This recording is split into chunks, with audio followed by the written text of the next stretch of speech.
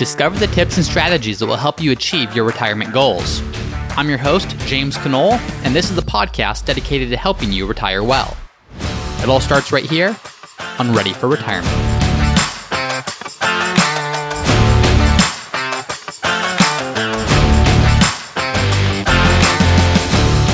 Hi everyone, and welcome back to another episode of Ready for Retirement. I'm your host, James Knoll. And on last week's episode, we talked about Roth conversions. On many past episodes, we've at least talked about or mentioned Roth conversions and the benefits of having money in Roth IRAs. The benefit, of course, being any growth is tax-free and any withdrawals from Roth IRAs are tax-free, as well as how that integrates with taxes on Social Security or Medicare premiums or other things like that. So it's clear that Roth IRAs and using Roth IRAs can be a very effective planning technique. The downside to some of these Roth conversions is it costs you money. It costs you money in taxes to do some of these conversions. So the goal for today's episode is we're going to talk about how do you use Roth IRAs or Roth conversions, but pair them with other effective tax planning strategies to pay the least possible amount in taxes that you can throughout retirement and maximizing everything that your money can do for you. Because the goal is to see how can we get as much money into tax-free accounts, aka Roth IRAs, while paying the least possible amount in taxes to do so. So I am very excited for today's episode because this is a strategy that I've implemented with several clients and several people, and the effect has been huge, saving people tens of thousands, hundreds of thousands of dollars in taxes over the course of their retirement if done effectively. So big disclaimer, this is not tax, this is not legal advice, this is for educational purposes only. I'm going to be sharing this strategy, sharing what this could potentially look like, but before doing anything, talk to your CPA, talk to your financial planner, make sure that you're looking at everything you need to look at in terms of how this might pertain to you. But today I'm going to show you how can you most effectively use Roth conversions and combine them with other planning techniques. And to do so, I think it's most effective to look at an example. Let's assume that someone retires at 60. You have a husband and wife and they retire at 60 and they want to live on $100,000 per year. Let's assume that they have $1 million in cash, $2 million in IRAs, and $1 million in a brokerage account. They're retiring at 60 and they want to live on $100,000 per year. And of that $100,000, let's assume that $10,000 of that is giving. Whether it's charity or tithe to a church or whatever it is, $10,000 of that $100,000 is giving. Now, here's the challenge in retirement. Let's assume that this couple is retired and they have no mortgage because they paid that off. They're probably not actually getting any tax deduction for any of that giving. They're probably taking the standard deduction, which this year is $25,100, because they don't have enough mortgage interest to combine with the charitable giving, to combine with state taxes. They're not being able to deduct any of that giving. Now, of course, you don't do the giving just for the tax benefit, but if you can possibly get a tax benefit from doing it, then absolutely let's take advantage of that. So if this couple does this, let's say for the next 30 years, then over the course of their retirement, they have given $300,000 to charity, but they've deducted nothing. So in other words, that $300,000 has been an expense, not a deduction. Again, I know you're not doing it for the deduction purposes, but from the tax perspective, let's see if there is a way to deduct that. Here's the other issue that they're facing. Let's assume that this couple, they're just living on cash and Social Security for the next 12 years because they don't want to pay taxes on withdrawals from their IRA. Number one, take a look at the last episode number 50, to see why that's probably a bad idea. But in this example, let's just assume that's what they do. They're not listening to the Ready for Retirement podcast. They haven't gotten this tip. They're taking money just from cash and Social Security because they want to keep their taxes as low as possible each individual year without regard to looking towards the future. Well, what happens is if they have $2 million in their IRA, age 60 when they retire, and their portfolio grows by 7% per year, well, that $2 million is going to turn to $4.5 million by the time that they turn 72. And when they turn 72, they're going to be required to start taking distributions from their portfolio. Well, their required minimum distribution on a $4.5 million pre-tax portfolio at age 72 is going to come out to about $175,000. By age 80, if the portfolio is still at $4.5 million in pre-tax, it's going to be $240,000 that they are required to take out of their portfolio. Now that's before Social Security, which is an additional amount. So if this couple only wants or only needs $100,000 to live on, but now they have their full Social Security benefits plus $175,000 of pre-tax IRA distributions and rising, well, all of a sudden their taxes are going to be way higher than needed. Yes, they have their income needs met, but they're paying significantly amount more in taxes than they need to, and certainly more than they want to. And by that point, they're stuck. There's really not a lot that you can do with required minimum distributions. You can do stuff with giving that right to charity, and that offsets that, but they're kind of stuck. There's not a lot of planning they can do at that point. But there are things you can certainly begin doing now if you're that 60-year-old couple today. They can do Roth conversions. And we talked about this last episode number 50. If you have not listened to that, go back and check out that episode to see the impact of doing some Roth conversions along the way. And that would certainly be effective, most likely, for their scenario. But each year, there's only so much you can convert before you start bumping up into higher tax brackets. So here's where another piece of this strategy comes into play. We mentioned a unique thing about this couple, and that giving is a part of their monthly expenditures. In this couple, they're giving $10,000 per year. The downside is they're not able to deduct any of that $10,000 per year that they're giving in this example. So what if there was a way to take advantage of the next 30 years of giving that they're going to do, but take advantage of that all at once? So they're still able to give their church or their charity the same $10,000 year by year, but they can take that whole deduction all at once. There is. Now there's some details, but let's look at an example. How could that possibly play out? Well, you could open up a separate giving account. So a donor-advised fund is the technical name. And just to use an example, not saying this is the only way to do it, but what if instead of this couple giving $10,000 per year or $300,000 over the course of a 30-year retirement, what if they set aside $300,000 that they had in cash and contributed that to the account today? So they put $300,000 of their cash in the donor-advised fund today. Sounds like a lot. Why would they do that? Well, I'll explain here. Number one, just some details. This is an irrevocable gift. So this couple, they would still have control over those assets. They would still have control over that cash, but it's irrevocable, meaning once they give it to the donor advised fund, they can't take it back. It has to go to a charity. But some of the benefits are they can actually invest those assets to grow for them.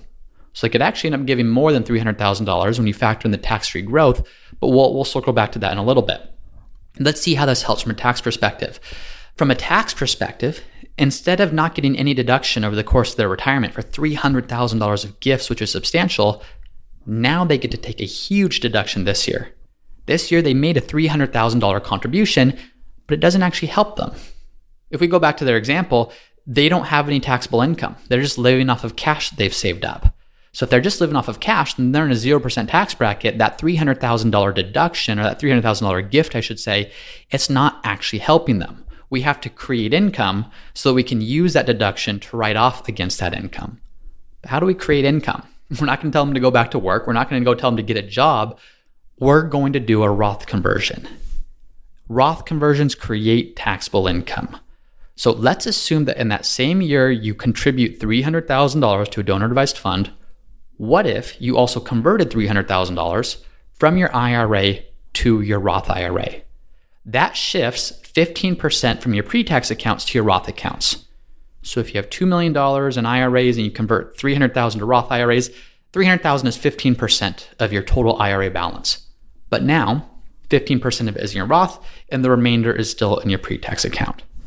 Well, now as that money compounds, now as that $2 million grows to $4.5 million, 15% of that growth in that value is in Roth IRAs, which means $675,000 will now be in Roth IRAs at age 72 and only a little more than $3.8 million in traditional IRAs. Unlike the previous example, where they had $4.5 million in pre-tax accounts at age 72, now they only have a little bit more than $3.8 million, which means they can keep their required minimum distributions lower. Now here's the deal. Ordinarily, to convert $300,000 from your IRA to your Roth IRA would cost you a lot of money in taxes. That's going to push you up into a pretty high tax bracket. But because we paired it or combined it with a donor-advised fund contribution or a charitable deduction, it's going to offset a lot of the taxable income from that conversion. Here's one detail though, and this is a very important detail. You can only deduct up to 60% of your adjusted gross income with a cash donation to your donor-advised fund. Meaning if you donate $300,000 in cash to a donor-advised fund, you can't actually write off the whole contribution. You can only write off up to 60% of your adjusted gross income. So if you do a $300,000 conversion and you have no other taxable income, well then your adjusted gross income is $300,000. 60% of that is $180,000. So 180,000 can be deducted today, which means your actual adjusted gross income is 120,000. So in this specific year, you would pay taxes on $120,000 instead of paying taxes on $300,000. So it would pay you a significant amount, or rather it would save you a significant amount, I should say, in taxes, because you're paying taxes on a much lower base. Now, as we're looking at this isn't even including if you have any state income taxes or other deductions like medical expenses. If so, you could tack those on to the $180,000 of deductions you're getting from your donor advised fund contribution this year. So your actual adjusted gross income could end up being lower than $120,000, which means you're able to shift a lot of money from IRAs, so from pre-tax accounts into Roth IRAs, and do so at a much lower tax bracket than it would actually cost without any of these deductions. Well, you're looking at this and saying that might sound good, but what about the other $120,000? Do I just lose that? I gifted that money to my charitable fund, to my donor advised fund. What about the remaining $120,000? Because it could only write off 60% of my adjusted gross income with that contribution. Well, here's the thing. That $120,000, any amount that you don't use this year, you can carry that forward for up to 5 years. So you could do another Roth conversion next year. And that next year, you wouldn't actually have to give any money to the donor advised fund. You wouldn't have to give any money to a charity from your actual cash flow, but you still have $120,000 of carry forward deductions that you use, which means you could do another Roth conversion and get the same benefit from that. You could do another large Roth conversion and not have to pay taxes on the full amount.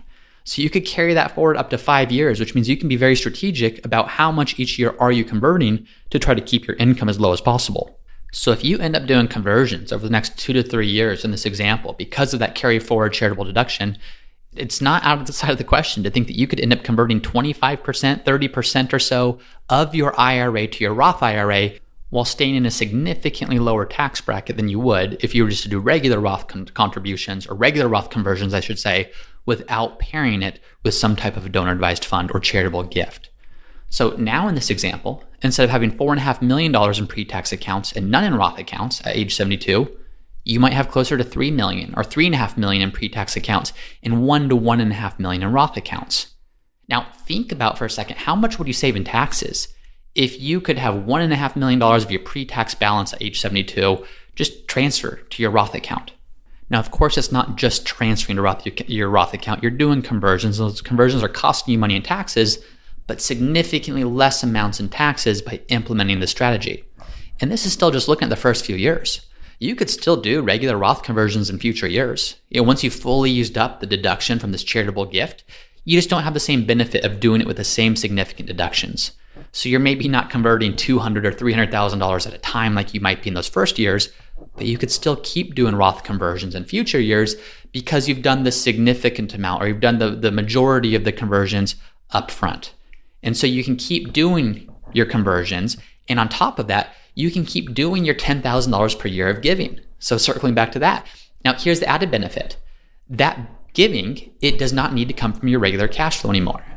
So if before you need to rely upon Social Security or cash withdrawals or IRA withdrawals to meet your $100,000 of living expenses, well, now you only need $90,000 from your portfolio or Social Security or cash to live on.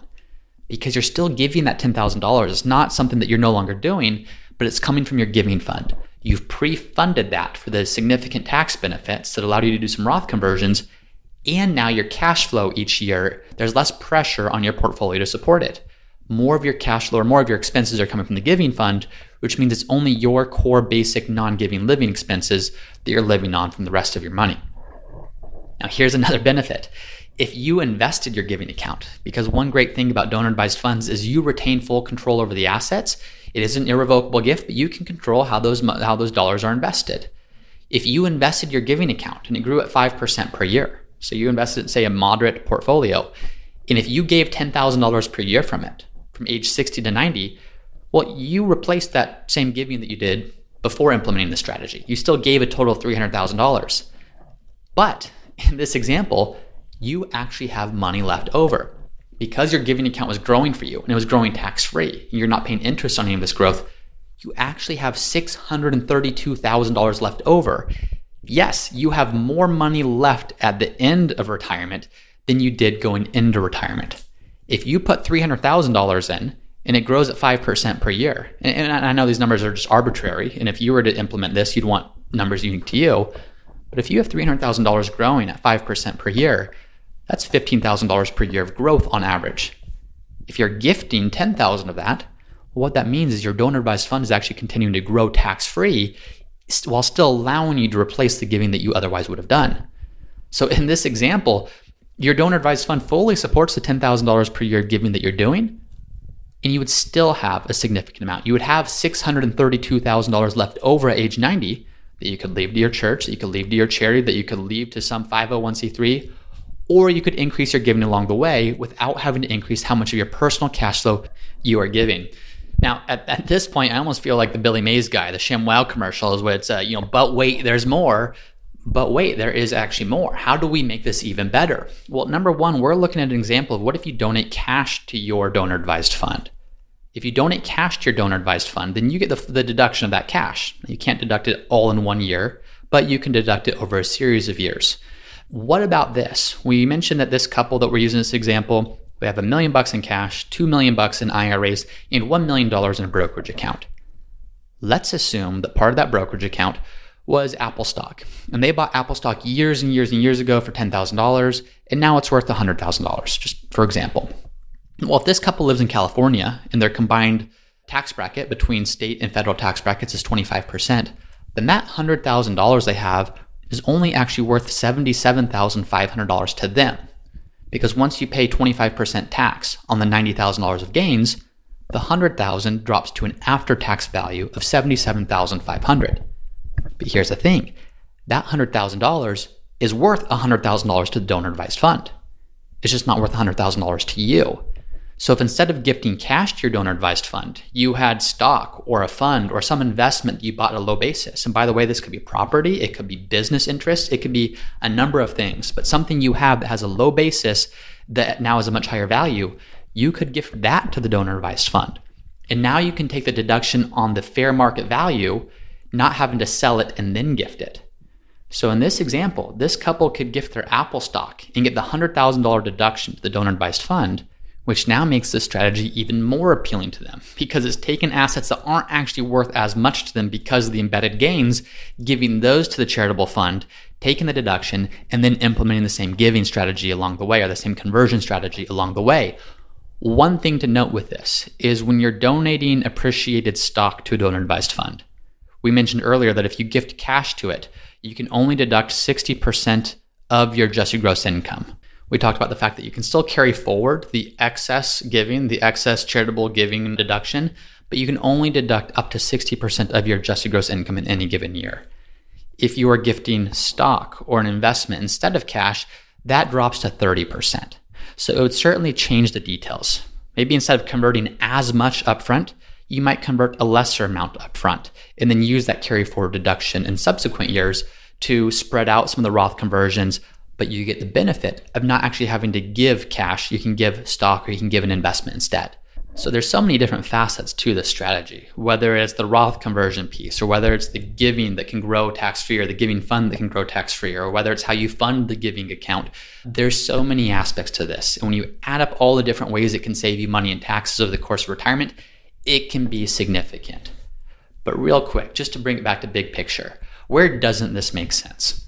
Well, this doesn't necessarily make sense if charitable giving isn't part of your strategy.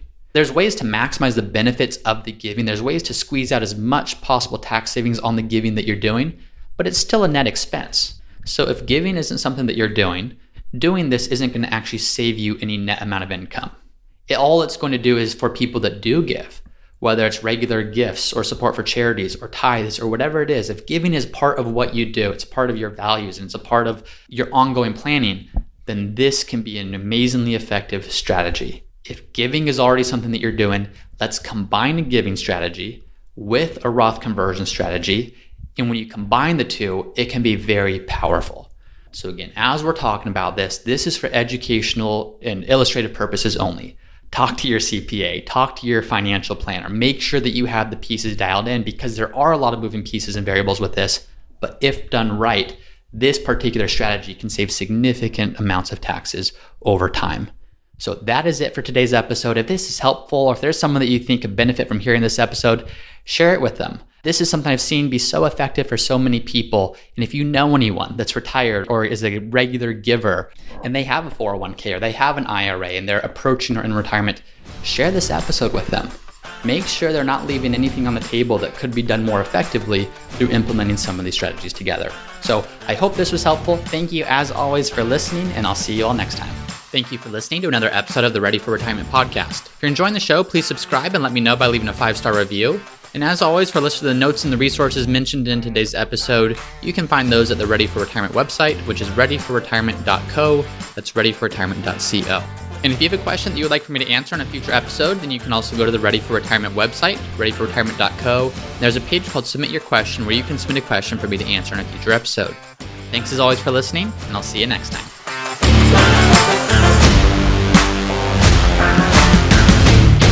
Hey everyone, it's me again for the disclaimer. Please be smart about this. Before doing anything, please be sure to consult with your tax planner or financial planner. Nothing in this podcast should be construed as investment, tax, legal, or other financial advice. It is for informational purposes only.